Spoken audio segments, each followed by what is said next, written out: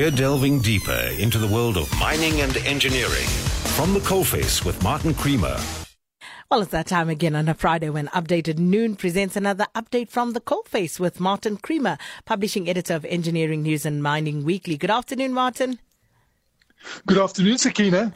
So South Africa's hydrogen roadmap just released. It bodes well for economic growth and social well-being. You know, it was fantastic to listen to a rendition of what they're now calling the Hydrogen Society Roadmap to emphasize the role that people will play there. And of course, you know, the introduction of hydrogen is around keeping the planet clean and saving us here from burning up. And it was presented at the Northwest Province, and there was an investment conference on mining and energy. And I must say the Department of Science and Innovation really spelled this out very well. And they gave us the comprehensive picture that has been building up for the last 15 years, because this is not a new thing from the department. They've been working on this. They've been getting skills behind it. They've been getting graduates behind it. We've already produced, you know, hydrogen from solar power, the green way. And they were saying that, you know, there's 6 government departments behind this, but more than 50 organizations have been engaged.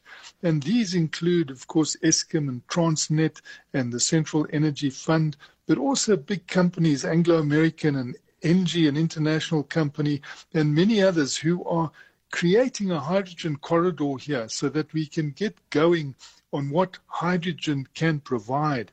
And really what it does provide is clean energy that you can do so much with. And of course we use the sun and the wind to get that green hydrogen.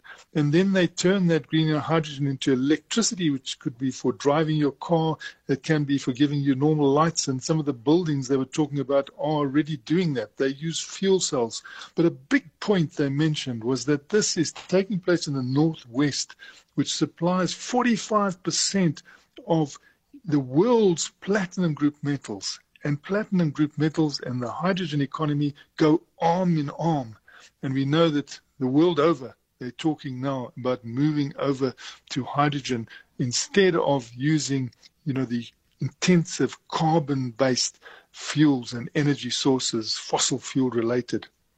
Martin, South Africa's coal exports last year plummeted to their lowest level in 26 years. Yes, this was the report coming through from the Richards Bay Coal Terminal. The Richards Bay Coal Terminal exports the huge coal volumes that go out of South Africa. These have been earning South Africa a fortune over the years, but they took a massive knock this time round. Instead of the budgeted 77 million tons going out, you know, only 58 million tons went out, 18 million tons short. And that is a lot of dollars, I can tell you. And the problem was that there were so many disruptions on the line that the railing of the product to the port could not even reach the Richards Bay Coal Terminal in the volumes that it should because of the cable theft. And they were lamenting this as really a big blow to South Africa, but also saying they'd beaten it. And this was the great news coming through, that the signs are now clear that they have frightened off these cable thieves by using very high technology. The number of drones that are going over there are really large in number, and they've doubled up on the daily security. But at night, the industry, the private sector, has provided a night force to come through there. And the combination of these two is giving Richards Bay Coal Terminal and Transnet great confidence that this will change this year and that they will go back to that bigger figure. And they're projecting 70 million tons for this year. And they're doing it with what I found a lot of confidence that they've overcome this terrible cable theft situation that kept so much coal away and lost South Africa so much money on the international market. But there's belief that green iron could possibly help South Africa offset that fall in the coal export revenue, Martin.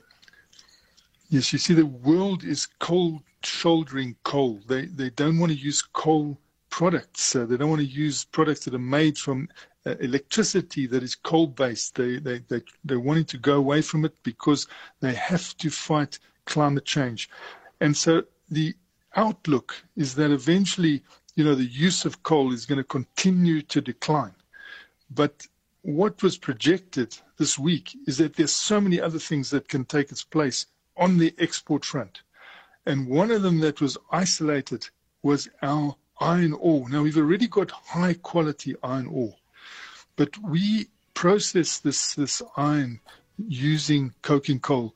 And what they're saying is that as we're producing more hydrogen, we will then use green hydrogen to produce and process this iron. So we will take a big step in South Africa, which will be appreciated around the world. The moment you've got something green these days, people want it and they're prepared to pay more for it. And so the plan is to get what they call green hydrogen out and in big volumes so that when it gets into the world market, the steel process, when they make the steel, it can also be done in a green manner, in a clean manner. And this will give us a lot of benefit in that as the coal demand falls, the expectation is that our green product demand is going to lift and take that place. Martin, thanks so much. Martin Creamer is publishing editor of Engineering News and Mining Weekly, and he'll be back with another edition of At the Coalface, same time next Friday.